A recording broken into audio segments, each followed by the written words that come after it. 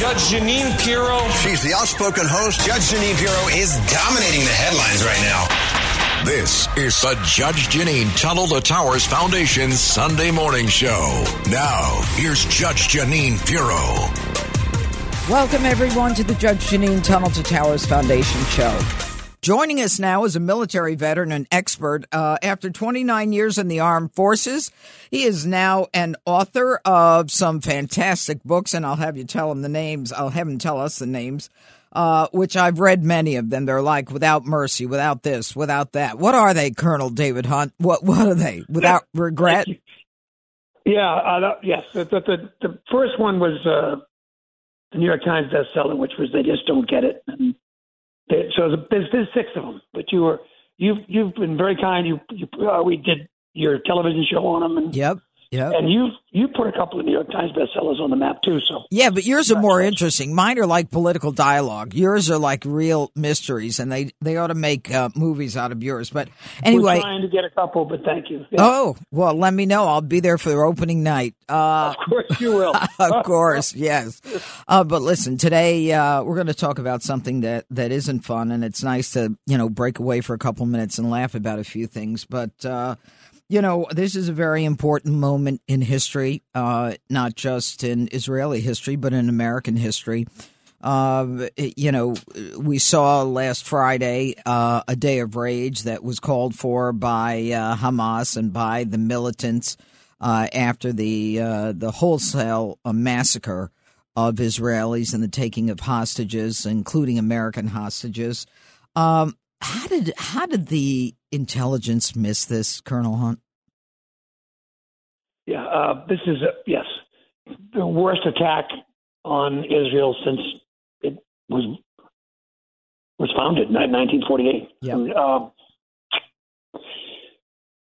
The gravity of this and the depth of the failure is hard to even imagine, because what Hamas did, for depending on who's talking, but for minimum 6 months, as long as 2 years. Right. I've heard that. Prepare and successfully invaded Israel, captured military bases, captured generals, captured older women, the massacres of children. It was a terribly successful invasion by a terrorist force, which I think changes the nature of terrorism. How does it happen? When you don't pay attention. You have Israel's got a great intelligence service, very aggressive, extremely confident.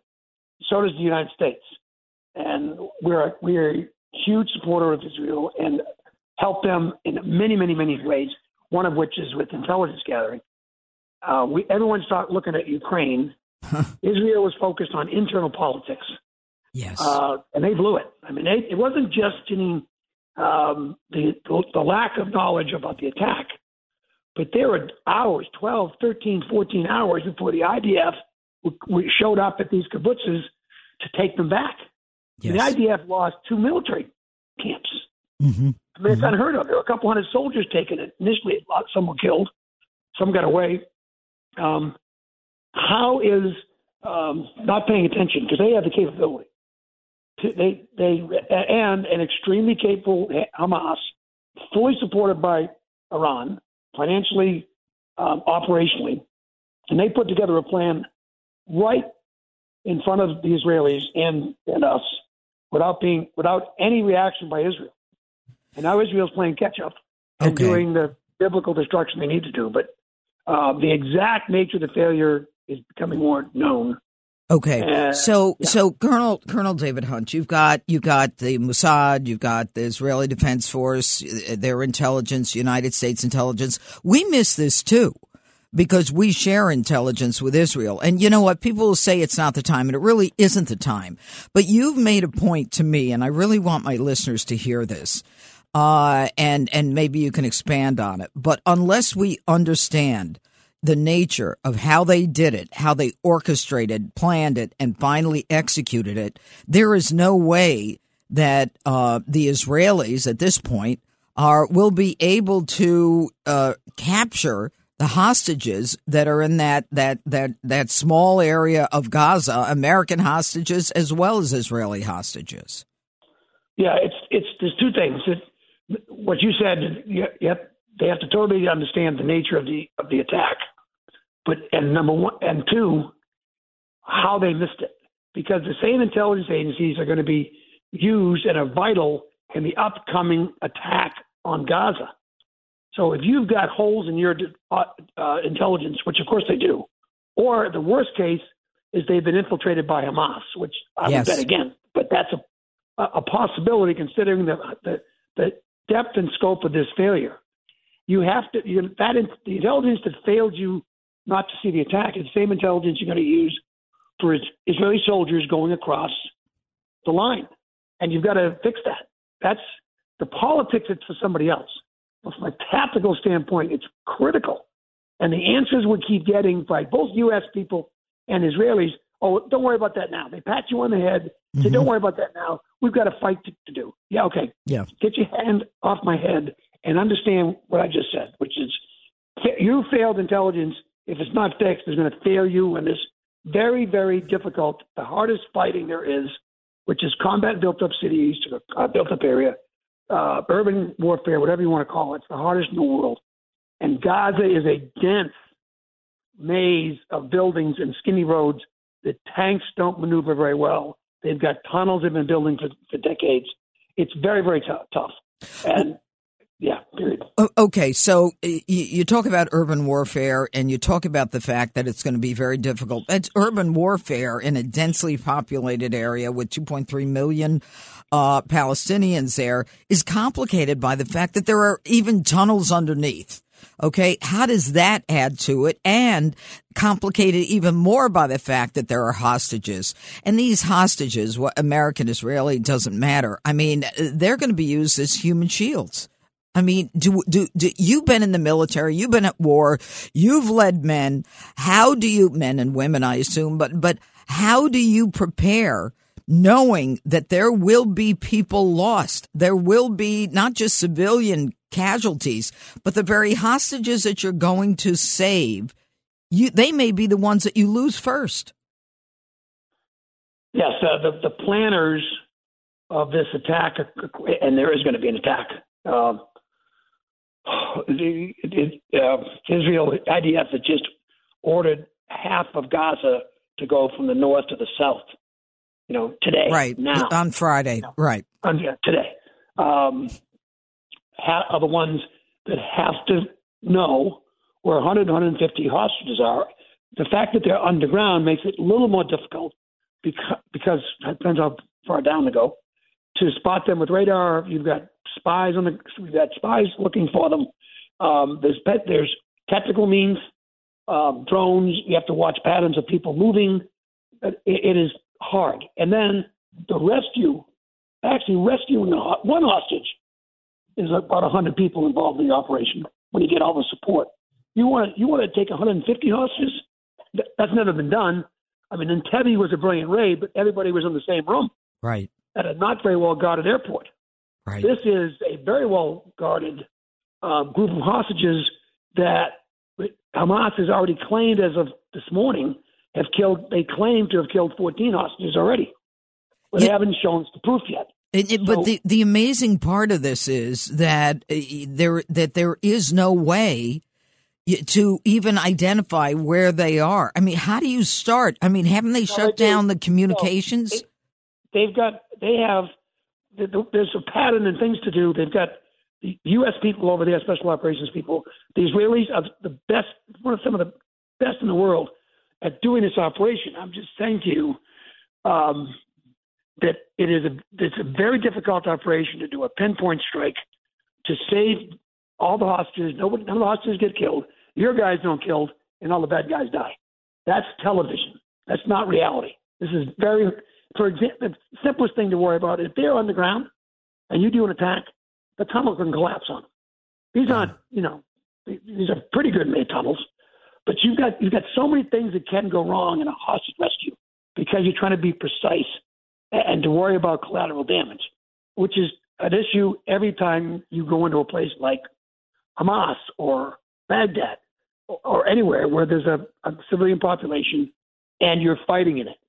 You're guaranteeing to lose civilians. Bullets ricochet. Bombs are not precise. They may blow up in the spot you want, but they go 50, 100, 200 meters every which way and kill things. So civilians, it's a very, very hard thing to accept, die in wars. And when we fight them, and the Israelis try, is to not kill civilians. But it'll happen.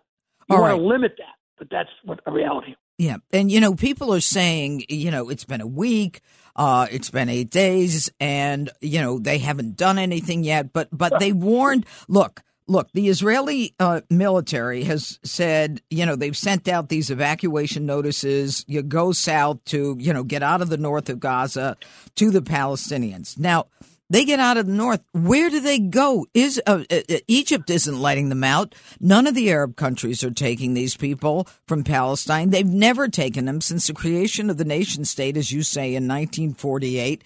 No one has wanted the Palestinians from the Arab world. And it's rather shocking, especially at a time when everybody knows that Israel is going full hog on this. That the Palestinians are in dire need of a safe haven. All right.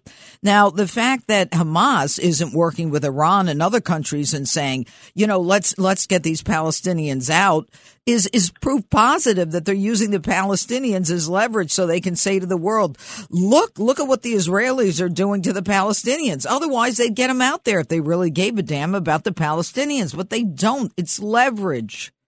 It's leverage on both sides. Israel knows that they can't move 1,000,003 people from one part of Gaza to the other. Physically, you can't get that done immediately.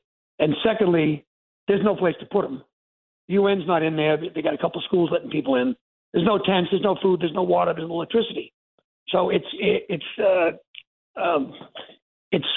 Israel being able to say, well, we told the civilians to move. Right. And Hamas is also saying to the same civilians, don't move. So what that means is Israel is not going to last much longer not attacking. You've got too many soldiers sitting, waiting to attack. That's not a good idea to have soldiers sitting and waiting for days. They're prepping the battlefield with artillery and jets. They've dropped more bombs from jets than they did in 2014. And this is just the beginning. This is biblical. This is an unrestrained IDF because of what's happened in Israel. Wars are brutal by definition, and this will just be another example. This will be the most brutal one that Israel's ever done since 1948. And Colonel David Hunt, we have been seeing what the war in Ukraine, Russia's invasion in Ukraine, and we're starting to get a little numb to that. But what we are seeing in terms of the brutality, the barbaric medieval brutality of these innocent victims, children, babies, pregnant women, their tummies being opened up, babies being taken out, still connected to the mother with the umbilical cord, and the baby then stabbed, the mother then shot in the head. I mean, you talk about biblical proportions. We haven't heard about this kind of barbarity. And so, no one can fault Israel for finally saying, especially Bibi Netanyahu, there's no holds barred here. And yet you've got the day after the massacre on Saturday, the next day on Sunday, you have, I think it's AOC and Ilhan Omar calling for a ceasefire.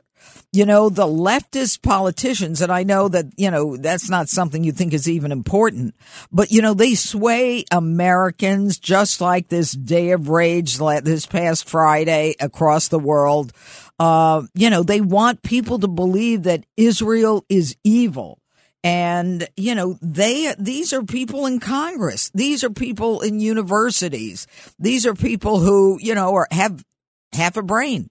So, I mean, a quick answer on that. Yes. The part of the terrible aspect of this is Hamas did all those things, obviously on purpose, so that they would galvanize the Israelis, and the Israelis would do what they're going to do, which is brutal. And the only thing that saved Hamas is world opinion. It's already started to change where people are asking the Israelis to be more considerate, which they shouldn't be and they won't be. the press in the world is starting to talk about, well, can't Israel be more humane? One, there's nothing humane about any war any time in the history of war. Two, no, Israel can't be after what just happened. Period. That's the problem. That's the only thing that would save Hamas is the world opinion gets to a point where Israel decides, oh, we can't do this. But right now, and for as long as it's going to happen, the U.S., the President of the United States, everyone, most everyone, is talking about staying the course with Israel for as long as this takes. Can you think? Go ahead. No, you finish. I think that what you're finding is some people, as the ones you mentioned, are just idiots and shouldn't be listened to. But they have been, and there'll be a lot of beat once this army crosses into Gaza. You really start to hear people carping about how bad this is going to be. Yeah. Yes, it's going to be bad. You have to go back to Saturday and Sunday on what happened and kids having their heads chopped off. Yeah. That's bad. And this is going to be payback. There's no question, and it should be. Yeah, well, I think, can you think of anyone better than Bibi Netanyahu? I mean, this is a man who came from the military, who speaks very strongly and acts very strongly. He's got a unity government now in Israel. He's the right man for this, yes? Bibi, yeah, I get it. Yes, and I know you're friends with him. Yes, for this war, Bibi is the right guy. But the same guy, his government, same guy's government, let it down on not knowing about the intelligence, how this started. So it's a tough coin to look at. Yeah. But right now, this is right. Sharon would have been a good one. Yes. But military guys as prime ministers fighting are the best to have when you're fighting a war. The issue he's going to have to face is how they let this happen. Yeah. Yeah. And the let's talk about the American government just for a few minutes. You've got more Americans killed here than were killed in Benghazi, than were killed in the USS Cole, than were killed in, Benghazi, Afghanistan. We had 13 service members who were killed there, American service members. And yet the United States is offering commercial flights that Americans have to pay for. And then all of a sudden on Friday, they said, well, maybe we'll be sending some planes in. Now, I want to read to you a list of the countries that are already involved in exit strategies for their citizens who are in Israel. Canada, Mexico, Panama, Chile, Iceland, Germany, Switzerland, France, Portugal, Spain, Italy, Colombia, Brazil, Paraguay, Argentina, Norway, Albania, Finland, Sweden, Poland, Ukraine, Hungary, North Macedonia, Greece, Nigeria, Russia, South Korea, Thailand, Australia. The one country that is missing from there is the United States. The United States is not involved in returning Americans from Israel. And as recently, as Friday has said, well, maybe we'll get some charter flights, but you're going to have to fly commercial. I mean, what is with this Biden administration? What is with the inability of the Biden administration to join 29 countries who are in there getting their people out? I mean, Italy got their people out. Ukraine got their people out. Germany, France, Spain. This is crazy. Yeah, this is first of all, that's a great part of the story that you're bringing up. The state of Florida is flying people out. Yeah, I've had two contracts started and then stopped because they get out on their own to get about 50 Americans out twice. We didn't have to do it, luckily. But there's no excuse for this. I have no idea. There's no way to justify what's happening. For example, they just had a plane land, more than one. It's just this simple. That dropped off ammunition for the Israelis, right? Yep. Well, pile on 400 Americans and fly them back. Right. It's really. I'm not oversimplifying it. It's that simple. Yeah. Okay. We got a plane coming in. It's going to have this much room. We need 400 Americans to show up at the Tel Aviv airport at 9 a.m. and we'll fly you home for free. Nothing. It's just not being done. It's lack of planning and will. Yeah, forget the lack of planning. It's inexcusable. It is inexcusable, but it's not it's a lack of will. We saw it in Afghanistan. What? I said planning and will. Yeah, no, I'm quoting you. I'm agreeing with you. I'm so fired up over this. But this guy Biden, and we don't have time to talk about it, but on Friday they identified 2 Lebanese who were on the terrorist list, and Lebanon. I mean, it's a shame it's been taken over by Hezbollah, but they came in through the open border. I mean, how many gotaways have come through? 151 on the terrorist watch list alone this year. That open border has created the opportunity for Hamas and whatever terrorist wants to start their medieval barbaric actions in the United States. They're all geared up and ready to go. So final word, Colonel. The border is the worst it's been in 25 years. There's no question. It's a failure. And the administration's failed so far to help American citizens. And Israel will have its revenge. Well, let's hope so. Let's hope so. Colonel David Hunt, you are absolutely the best. You always have been. It's great to hear from you, and hopefully we'll continue to hear from you as this continues. Thank you. Have a great day. Take care. You too. Thank you. Bye-bye.